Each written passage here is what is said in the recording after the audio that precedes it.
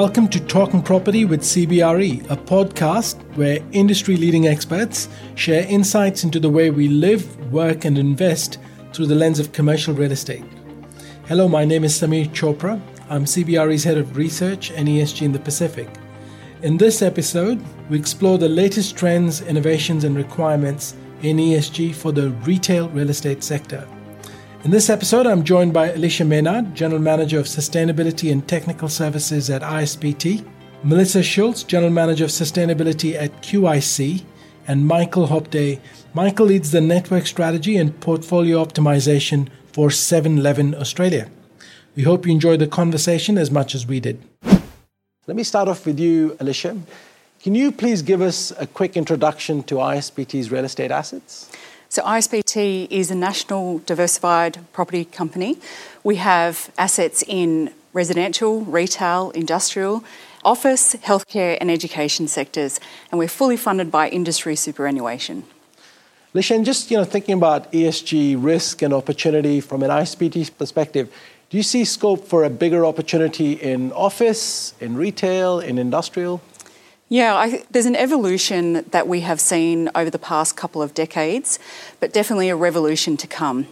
In the office sector, it's been largely driven by commercial building disclosure and legislation for mandatory disclosure. Retail hasn't had that. What we have seen in retail, however, is the way that our retail shopping centres, particularly in regional areas, has served as a heart of the community, particularly with the flooding or bushfires, and people needing to rely on those essential services that they have access to through our shopping centres. And Alicia, where you don't have operational control of an asset, how do you influence the sustainability agenda? So we don't have operational control in some of our joint venture retail properties, and similarly with our industrial facilities where the tenant or our customer then is responsible for managing their own electricity or utility costs. So with retail, we have the opportunity to speak with our joint venture partner and understand and align our targets. And that way we can use those properties as a test bed where we jointly share risk and cost to advance a particular initiative, share the learnings, and then roll them out across our broader portfolio. In terms of industrial, we work very closely with our customers, particularly on technology and understanding things like robotics and how we can support them in their sustainability strategies from a base building perspective. Melissa, we might shift to you. Can you give us a quick introduction to QIC's assets? Yeah, sure. So QIC is obviously made up of a number of different investment management teams, but in the global real estate part of the business, which is where I work, we own and manage a $22 billion portfolio of about 40 mixed-use retail and commercial assets. So the vast majority of them are retail and Australian-based, located predominantly on the eastern seaboard. Hey, so, we wanted to dive into retail and shopping centres. So how do you tailor your ESG approach for retail assets?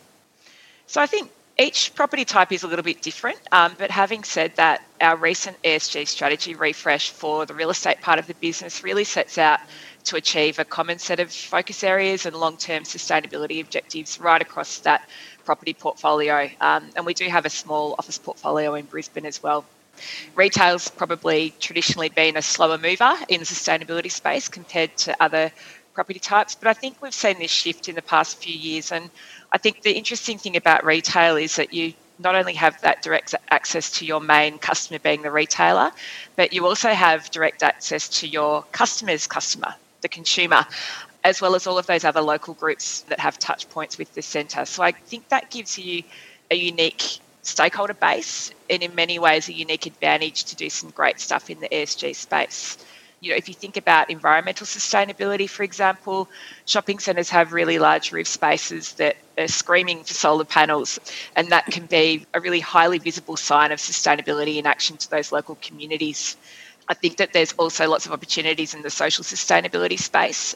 Many of our shopping centres are the only town centres in their local communities where people come to shop, socialise and be entertained, and we really play a really important role in those local communities. So I guess with that comes a high level of expectation that we're supporting relevant local community causes. So I think for retail, it's really about leveraging these unique opportunities and stakeholder touch points that we've got access to. But in order to keep driving value across those strategic focus areas that we've identified for that broader property portfolio. And Melissa, is data availability and benchmarking just as easy in retail compared to, say, your office holdings? So I think for our direct footprint, so when I say that I mean common area, performance data, the bit that we've got operational control over, I think, yes, it's just as easy. But I think if you look at how stakeholder expectations have evolved in terms of reporting boundaries, we're now starting to see increased interest, particularly from the investment community, in that whole of building performance. And that, of course, includes our tenants' performance data. So I think that's where the ease of data collection for benchmarking purposes starts to diverge. For an office building, availability of tenant data is typically pretty straightforward. There's usually fewer tenants than a shopping centre, and a metering setup that more easily enables that data collection. But in the retail environment, it's a bit more complicated, particularly in large centres which can have hundreds of individual tenants. So we do have embedded networks in some of those shopping centres where tenants are individually metered, and that can make things easier. But I think where that isn't the case, we've then got to connect with each individual retailer to collect their data. That includes major tenants like supermarkets, who typically procure their own services in all of our shopping centres, and that's services like electricity and waste management services. So it's about connecting with the tenant to collect their data, often in the retail space. So it's definitely possible to get that whole of building performance snapshot for retail. It just requires a bit more effort than with the office portfolio. Great. Thanks, Melissa. Michael, I might pull you into this as well. Could you please walk us through 7-Eleven's footprint? Roughly how many stores and employees are there? Yeah, so we're a footprint of about 720 7-Eleven stores. There's about 9,000 employees, and they're primarily on the eastern seaboard. We've got a footprint in Perth or WA as well. But yeah, Victoria, ACT, New South Wales and Queensland is where the lion's share of those stores are. And it's a mixture of leased, small-time developer type arrangements, and there's some majors as well in there as far as landlords go. And as someone, who's got a very large franchise network, is the demand for sustainability, does that come from head office, from 7-Eleven, or from the franchisees themselves? It's primarily the customer that drives it for us. There's not many weeks that go by where we're not getting a letter from a school kid or a customer saying, what are we doing around sustainability? But for us, sustainability energy is a big part of it, but waste and other elements of sustainability that we're often being pushed on by our customers. Thank you, Michael. And you talked about sort of energy, and maybe we'll shift to climate change and net zero. Alicia, ISPT is 100% carbon neutral for base buildings. What does this practically involve, when you think about neighbourhood centres? So for the last 15 years or so, we've been upgrading our properties and investing in really efficient technology on the ground. So we've been looking at our lighting and air conditioning to make sure that it's performing at its optimum. Then what we've done is we've rolled out a national rooftop solar program, and we're also sharing that solar with our retailers. So we've been able to increase the footprint of our solar much bigger than if we were just fully focused on the base building, and we're able to cover off the additional load with retailers as well. In terms of the overall carbon neutral pathway, once we've been able to look at what we're able to do to minimise emissions on the building, we then look to procure solar energy or renewable energy from the grid, and then we've offset the remaining residual emissions. And it's not a linear process, it's circular.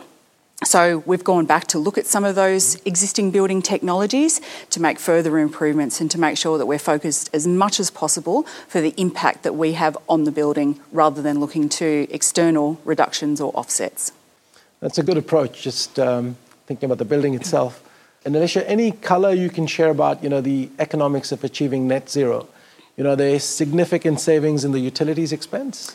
There are significant savings. So I'll give an example of one of our shopping centres where we have an embedded network and we're sharing that renewable power with our retailers. So the payback on that particular property for a full rooftop scale system is around about 5 years. But what we've been able to do is, as I said, share the power with our retailers. And it's not just the reduction in electricity that we have been able to demonstrate the return on investment, it's the income we've also generated from selling the solar power, which on this particular property equates to about $300,000 of annual increased net operating income. Some big numbers. Melissa, QIC is committed to net zero by 2028. across the Australian retail portfolio. So when you look at strategies, involving purchasing renewables, solar, energy efficiency, which one of these do you think is the biggest mover of the dial in the next decade?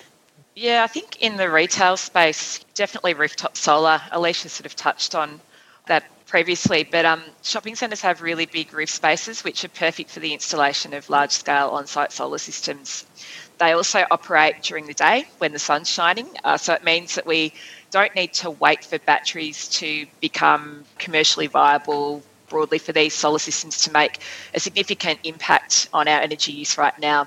And I guess on that point about batteries, you asked about what's going to be the biggest mover of the dial in the next decade. Obviously, solar's already moving the dial, but I think it's probably going to be batteries coupled with on-site solar, because it's going to enable more precise sizing of on-site solar systems, where batteries can help with energy supply during peak demand periods during the day, but equally assist with supplying energy to shopping centres at night. And this is important, I think, in the context of that trend towards longer trading hours, but also in mixed-use precincts where centres are increasingly having that nighttime dining and entertainment offering. Energy efficiency obviously plays a crucial role as well in centres achieving net zero carbon targets. Yeah, and I think this combined with on-site solar and in the near future, batteries, it really means that net zero can be achieved with very little need for the purchase of offsets in the retail space. Look, I'm hearing similar that, batteries kind of the next big leap.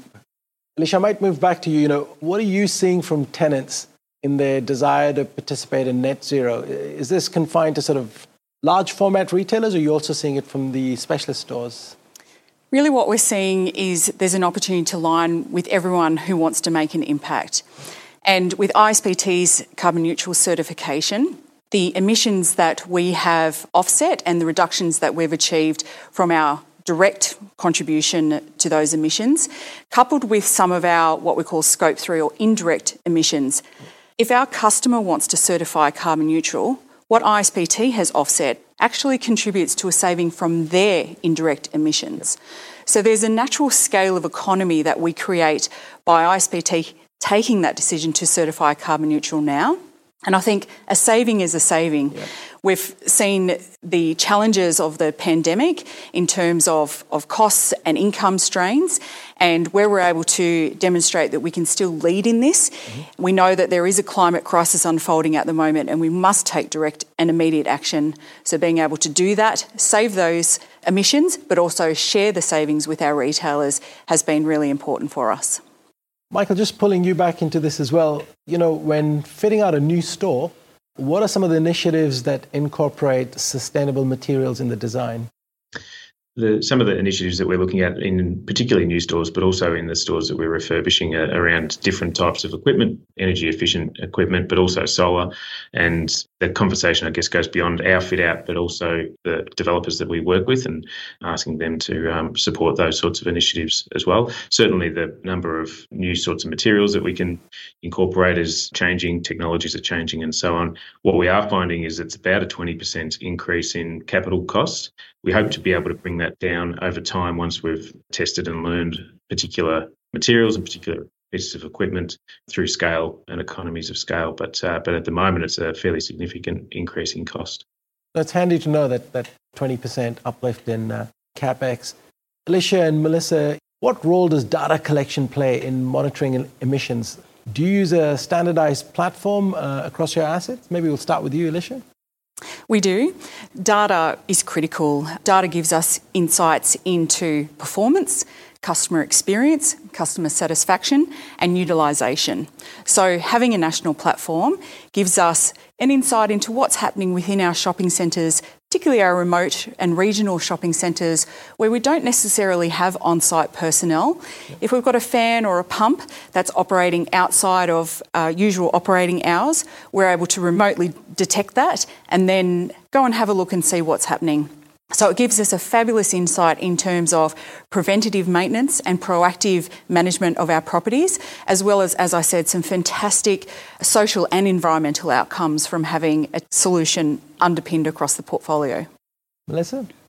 Yeah, look, I couldn't agree more.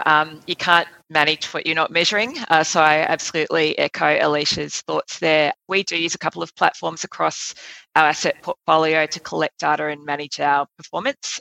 At an operations level, our centre management teams use the CIM platform, and that's really on a daily basis to monitor centre and individual plant and equipment performance. So it tracks that performance in real time. So it's a really helpful tool for the centre management teams to use at our centres to make sure they're running as efficiently as possible. And as picking up on a comment Alicia made, something's not running when it's not supposed to be. At that less granular level, we've recently deployed the Invisi platform to collect centre performance data, and that really allows us to understand performance over longer time horizons like weekly, monthly, 6 monthly, annual, and so on. And it's getting that view, I guess, of performance over those slightly longer time horizons than the real time that really allows us to monitor performance against our annual carbon reduction targets and in turn monitor our performance back against our longer term objectives like our net zero carbon by 2028 target. So we use Invisi to collate internal reports on performance as well as external reports like our annual sustainability report and really leverage the data coming out of the CIM platform to manage day-to-day operations, but also we use it to check the data in the Invisi platform to ensure we've got an accurate data set, and that cross-checking forms part of our 6 monthly third-party assurance process. So the two platforms work very much hand in hand.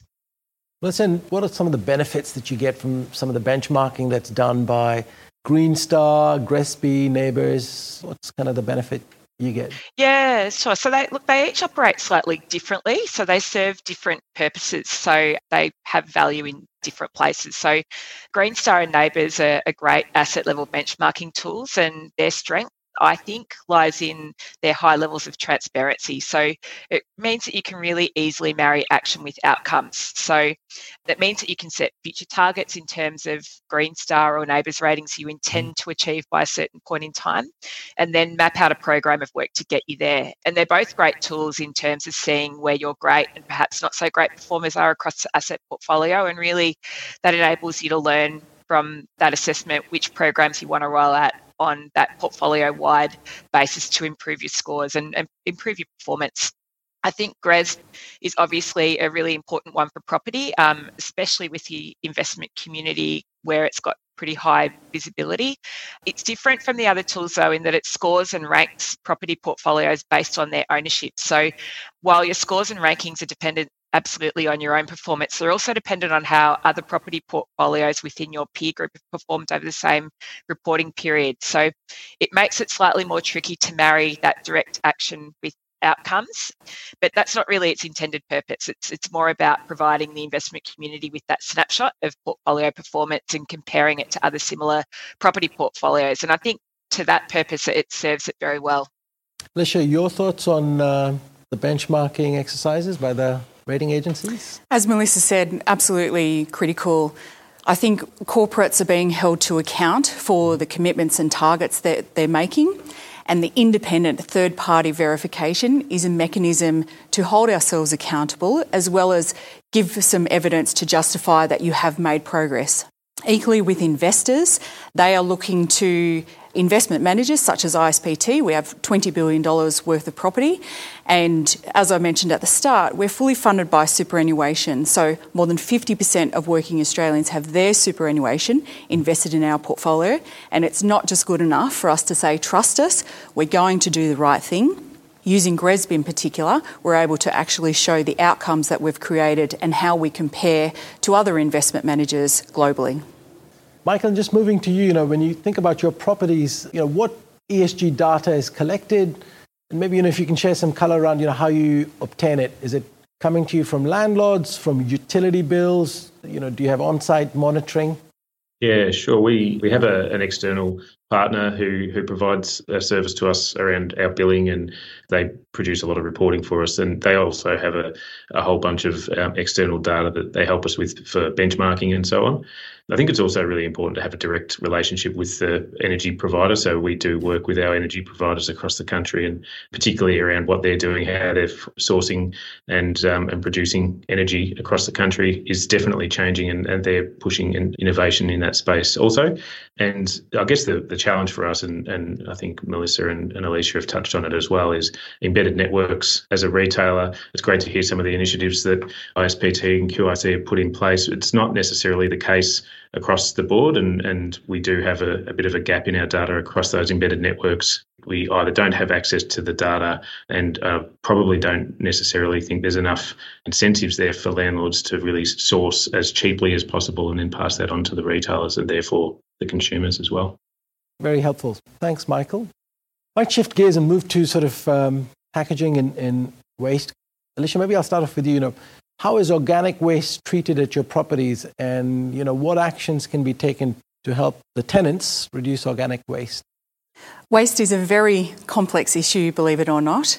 To really look at waste, you need to look at the whole ecosystem of consumer to waste treatment, including the municipal recycling systems, the infrastructure that you have on site, and then the behaviour that's really driving the customer or our retailer before the waste actually gets into the bin. So ISPT's approach has been to work at the source with our customers and to understand how we can champion behaviour change activities or changes to supply chain processes such that we're not actually getting the waste hitting the bin. And the thing with organics, it is one of the most intensive sources of greenhouse gas emissions. So if we're able to avoid it at the source, then we're also controlling issues and minimising our impact in terms of climate change and greenhouse gas emission as well. And Melissa, so, are tenants keen to participate in packaging and food waste recycling? What have you been doing to sort of help increase the engagement across your tenancy? Yeah, it's a great question and an important one in the retail property space, where about 95% of all waste generated that we as a landlord manage comes from our retailers' back of house. So that's essentially, the food waste that Alicia was talking about and packaging materials from products being sold in our retailers' stores. So I guess our role in this equation is to provide as many different recycling streams at the back of house as possible for retailers, and that's to ensure as little as possible waste gets sent to landfill. But it is a little bit more complex than that, and I sort of echo what Alicia just said, because in order for that to be successful, we need to ensure that our retailers are aware of what goes in which bin at the back of house. And we do this through sort of signage and regular education campaigns with those retailers. So having retailers that are highly engaged and keen to participate in that waste recycling is really important. And it's something that we're getting more and more traction with as each year goes by. And I guess that's evidenced by our year-on-year increases in recycling rates across the portfolio. And look, regional centres can play a very active role in promoting Indigenous employment. So maybe, Alicia and then Melissa, can you provide some examples of engagement with your organisations to promote Indigenous employment? ISPT is just commencing formally our reconciliation journey, and in early 2022 we will have our first Reflect Reconciliation Action Plan. Yeah. But across our national portfolio, we have been working very closely with our local communities, including the First Nations people, and we've been looking at opportunities to celebrate art and culture through our properties. Our Reflect Reconciliation Action Plan now will open up the opportunity to start tracking the effectiveness of our plans, as well as looking at local employment opportunities. As I mentioned earlier, we know that our retail shopping centres, particularly in those remote and regional areas, form the heart of the community, and we are looking locally for people to come and work in our centres and for ISPT. Now it's just about putting some rigour behind our reporting and understanding the impact that we're creating from those activities and creating a national and consistent approach to how we're generating those really rich social, cultural outcomes. Melissa, your thoughts? Yeah, you sort of touched on regional centres. I actually think all centres can play an active role here. I think something that often goes unseen is that we do in fact have large Indigenous populations in our major cities across Australia as well. So there's a way in which you can play a role in Indigenous employment opportunities, really no matter where your assets are located. So for QIC, we launched our Innovate Wrap about a year ago, and the wrap applies right across the various investment teams across the business. So within the real estate part of the business, there's some significant opportunities to bring that wrap to life. And we've recently mapped out a plan of activities to drive that value and really contribute to QIC's reconciliation journey. the plan is very much focused on Indigenous procurement, as well as educating the local communities in which we operate on Indigenous heritage and culture. And that's happening in partnership with the local Indigenous elders. On the procurement piece, Kinaway is the Victorian Indigenous Chamber of Commerce, and we've been in recent conversations with them to figure out how we might be able to work together on the Indigenous procurement piece. And we learnt from them that more than 80% of Indigenous businesses registered with Kinaway are sole traders. So it means that they're often not equipped to jump straight into a national contract with a company like ours to provide a particular good or service that we might need to run our centre portfolio. But what we've realised is that there is definitely an opportunity for us to work with Indigenous businesses wanting to grow their business, and we can help them do that over time, leveraging the reach of our shopping centre portfolio. We're still very much in the early days of this journey, but given that Indigenous businesses are more likely to employ Indigenous people, we see this is a way in which we could really genuinely help to create more job opportunities for Indigenous peoples. Michael, and when you think about 7-Eleven and its 9,000 odd staff that work there, what does 7-Eleven do in terms of diversity? Well, diversity for us is a number of different things, gender diversity, but also ethnicity. There's about 22 different nationalities that are represented across our franchise network, and that's an important part of our business and who we are. There's been a concerted effort as well, particularly over the last few years, around the role in which women play across our network, so particularly in our corporate network and the leadership roles available in our business. So we're really, really proud now that about 50% of our store leaders are women, and it's actually much more than that it's about 75% of assistant stores, and the shift supervisors is even higher than that. So that push around particularly leadership and availability for leadership roles across the corporate network's been a journey, but it's still ongoing. There's still a lot more work that we all have to do, but that's something we're particularly proud of. Thanks, Michael. And probably, across the panel more broadly, which of the community engagement initiatives have you found to be, most successful? Maybe we'll start with you, Alicia. We've found the community initiatives where we've been able to bring together customers who've never worked together before, and this is in some of our precincts where we may have government departments that theoretically can't talk to each other. We've seen that aligning around a common purpose, such as fundraising for homeless, or we've had skilled workshops and volunteering sessions. They're the events that really create a meaningful impact, and I think people rise above the boundaries that exist when we're able to focus on those community issues. Great. Melissa? Yeah, so more broadly, the real estate part of our business has recently developed a community investment program, and it's centred around a central community theme. And we've taken this approach because we think that success comes when you can create a significant positive impact through being quite focused and then be able to measure that impact. So we went through a pretty structured and evidence-based process to arrive at our social theme, and that theme is physical health and wellbeing. And it was one that local demographics research suggested was in need of the support in the local communities in which we operate. But it was also one where we felt we were well placed to support through our portfolio of shopping centres. The other benefit of supporting this theme was that it allows us to respond to emerging consumer preferences around health and wellbeing, and that's also a key pillar of our consumer experience strategy. So we've recently formed a partnership with Nutrition Australia and the YMCA to deliver our community investment program, and that will be centred around programs to increase the physical activity and improve the healthy eating habits of our local communities. And our theory of change with the community investment program is that in the long term, we'll be able to reduce the burden on the public health system, given that chronic health issues often find their causes in lack of physical activity or poor diet. And that we can achieve this by introducing our community members to easy ways to get active and eat better, which could also then act as a feeder for more customers for retailers whose offerings are focused in the health and wellbeing space, like gyms and fresh food markets and the like. And we think that the program will be successful because it aligns really well with our business model in terms of what we're able to support and deliver. But it's also something we'll be able to measure in terms of the impact achieved right across those elements of the theory of change model, and be that benefits to, the recipients of the programs that we run or benefits back to our retailers and our assets. Michael? at 7-Eleven, we have a 7-Eleven Good Cause program, which has a bunch of initiatives.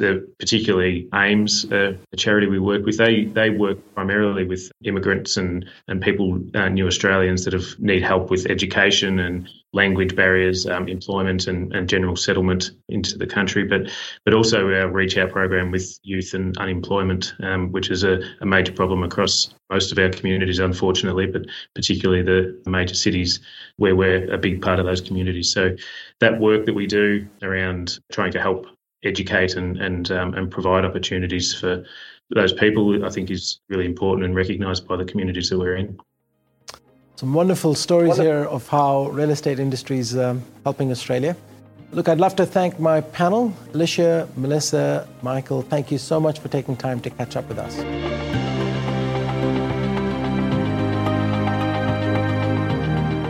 If you like the show and want to check out more, visit cbre.com.au/talkingproperty or subscribe through Spotify and Apple Podcasts. If you would like to find out more about the work CBRE is doing in ESG, please visit cbre.com.au/about/ESG. Until next time.